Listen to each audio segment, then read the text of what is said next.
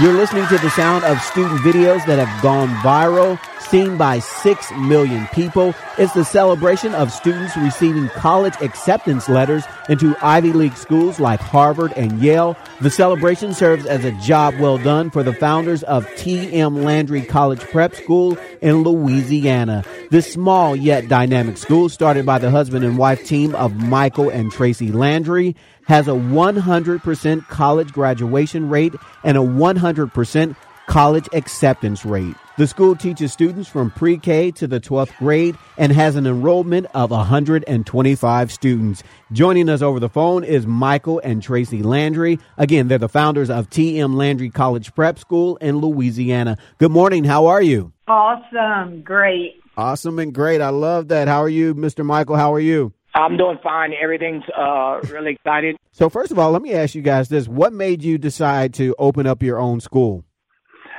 We decided to open up the school because of the situation we realized with our children in the standard education system, that they had good grades, they were performing well in school, they were happy. However, the amount of information that they were retaining concerned us. Our daughter had good grades, again, A's and B's, but a couple of days later, if you asked her things about the information, she had no clue. So she was only going to school to study for a test, not to acquire knowledge. Okay. And so I understand that you guys started with just 5 students, and at first it was just more like homeschooling, but then it grew into what you guys have today. Is that right? Yes. We started with 5 kids. Basically what we wanted were students who were struggling. We wanted to make sure that we can benefit students. But when those students started with 5, it actually started with our son. And then once he performed well, then other people came in. But it was the same situation with our son. He was in the first grade, and he was getting good grades. He was getting A's in reading, but we knew our son couldn't read at all. Wow. And I was teaching at a middle school, and my wife and I decided that it was a good thing to go back to school and check on our son. And when we got him to read, he couldn't read. So tell me about the population of students that you serve at the school, Tracey. Well, most of the students come from a lower socioeconomic background. First-gen students, most of the parents have not attended college. 90% of the population is African American. Now, I've seen the viral videos of your students getting accepted into colleges like Harvard. You know, they've been seen by millions of people. And I understand that you guys have a 100% graduation rate and that all your students get into college, most of them Ivy League schools. So what is that like for you guys? We did not think that we would have gotten to the level, or that our students would have gotten to the level they've gotten to. But because of the mastery learning, that concept that we've implemented in the school, that allows our students to become lifelong learners and autonomous learners. So they seek out information beyond what's given to them in the classroom. We had no idea that it would have gone as far as it did. We're speechless with the results, and every class actually becomes better than the last. Now, the school is year-round. Tell me why you decided to do a year-round school, and was that a hard sell with the students and parents? In the beginning, it was a hard sell because we had many students who didn't like school, didn't want to go to school in a typical school year. So we had to explain to them that if the students are behind, then to make up, you're going to have to do more work. You're going to have to go to school longer. You're going to have a longer school day as well. Over time, parents started to buy into the system of we understand. And that allowed us to increase our levels of expectations because even though we're all year round, we have no sports here. It's strictly academics. So there are no sports at the school, as you just mentioned, but you say that there are some alternatives to sport teams at the school. Explain to us what that looks like. Yes. We want students to, number one, besides academics, a lot of volunteering throughout the community. We want them to play chess. They're going to learn foreign languages. We want them to understand the financial markets. We want them to play the game of life, understanding how to have a positive impact in society and not just concentrate on grades, but concentrating on being great citizens. Okay, and one of the fascinating things about, you talked about foreign languages, but it's not like Spanish and French that we learn, but you got these kids speaking Mandarin and some other languages that you don't traditionally see in schools as well. Right. We have them in Latin classes, in Hindi.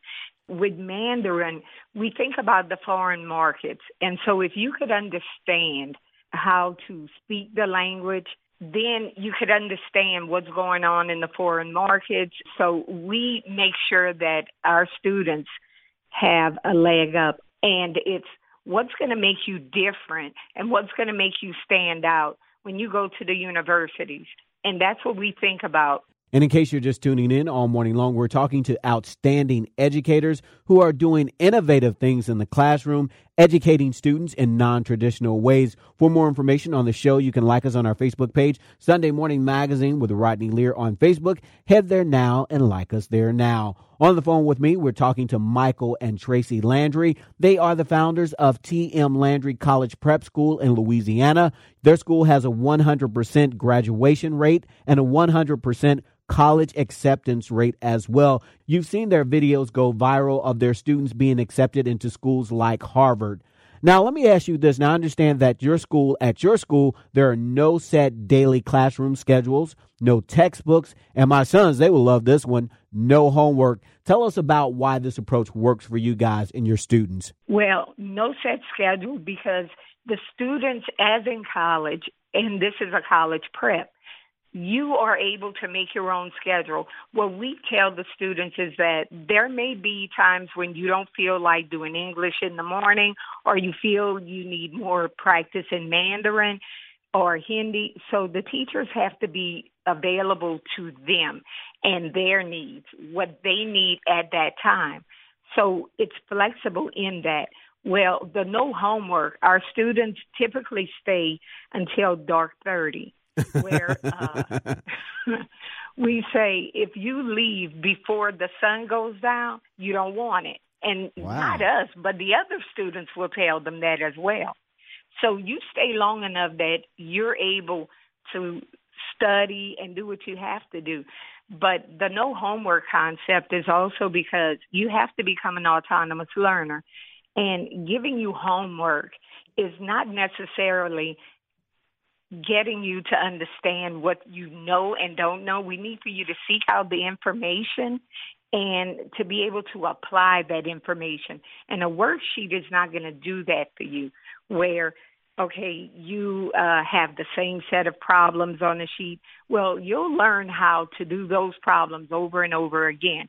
But will you understand the concept and how to apply that concept in a real-world setting? And that's what we look for. Now, another crucial component for the school success is that at the school, students help each other and encourage their classmates to learn. Explain to us how that looks and how that works. Michael? What we want students to do are work in small groups, and sometimes the teacher will walk out that particular setting, or teachers will just roll, we like to call that. So we want students, we tell a student, we know that you're a master when you can teach it. So when you can teach another student to master material, that's your true test. And we like to say, I am my brother's keeper. At school, right when you walk in, you see just one big word, and it says family. So everyone, it is incumbent upon you to uplift your family member. And that's why we have 100% graduation rate, 100% acceptance rate into college, is because students know that they must help the next student get into college. Now, Michael, you touched on this earlier. You mentioned challenges, and I want to talk about that. I want to talk about growing pains because you started, as we talked about, with just 5 students. Today, you have over 100 students. But what has been the biggest obstacle for you guys to encounter as you grew the school? I think one of the biggest things is that as the school raised its expectations, many people in the local community would view the expectations as too high. And instead of embracing, for example, to get an ACT score where we're saying we want to see that every kid beats the national average. We want to see kids have these phenomenal scores, take calculus, or why shouldn't you score as close to perfect in English on any standardized test? So that started to cause problems with families. Second, with instructors in regards to students have a lot of power at school. And in a traditional school setting, it may be the instructor says this is what we do and that's what everyone does. But it's more centered around independent learning, which some parents won't understand because they're saying we need a rubric. Every student's supposed to be moving at the same pace in a class. So that's really hard to explain and get parents to think outside the box. So your wife, she touched on this. Most of your students come from economically disadvantaged communities. And I know there was a time that you guys had to struggle to make payroll. Let's talk about how you guys got through those challenging times at the school. Well, the struggle is still here. The struggle is still real, right? It's still real. We have students that are on the books that 4 different families owe like $5,000 plus. But once we take the students in, they're family. So it's hard to say, okay, now you can't come back because your parents can't pay. Mm-hmm. But it's still a struggle when you see that parent coming in and there's a new car. Mm-hmm. So we have to. It's hard, and it's hard not paying teachers what they deserve and what they're worth. Mm-hmm. And we have teachers who are computer scientists that are teaching computer science, and they don't necessarily have an education degree. They have real world experience, and that's what we like in the classroom. They know how to apply that knowledge and how to teach the students how to apply that knowledge. So for them to take a large cut in pay, it speaks volumes about their dedication to our children and to our system. But it's hard. All right. So let me ask you this now. In your opinion, you guys have been so successful with the students. What has been the key to the success of the school? What do you guys think? Well, the culture of the school and maintaining the family aspect and making sure that we work on the self-confidence when the student comes in before we work on anything else. Because most of the time when they come in, they're broken. They feel like they can't learn. So we work on the self-confidence before we work on anything. Okay. Mike? The key to school is being flexible and setting high standards. So we're not afraid to make an adjustment in school on a Wednesday. If we think things are not working well, we don't say, well, we're going to wait an entire year before we change this particular situation for our student. So it's the overall system. And when I say the system, Tracey and I, we developed that system. So we don't use the state curriculum. We developed the curriculum, and it's a mastery learning curriculum. Here in our part of the country, education level is extremely low, and there's so many bright students, just like probably all over in Ohio, but the system says that we value you, the student. You're not in an industrialized system where you just line up and you do what's necessary because that's what we have to do. So at the end of the day, we value the students. Okay.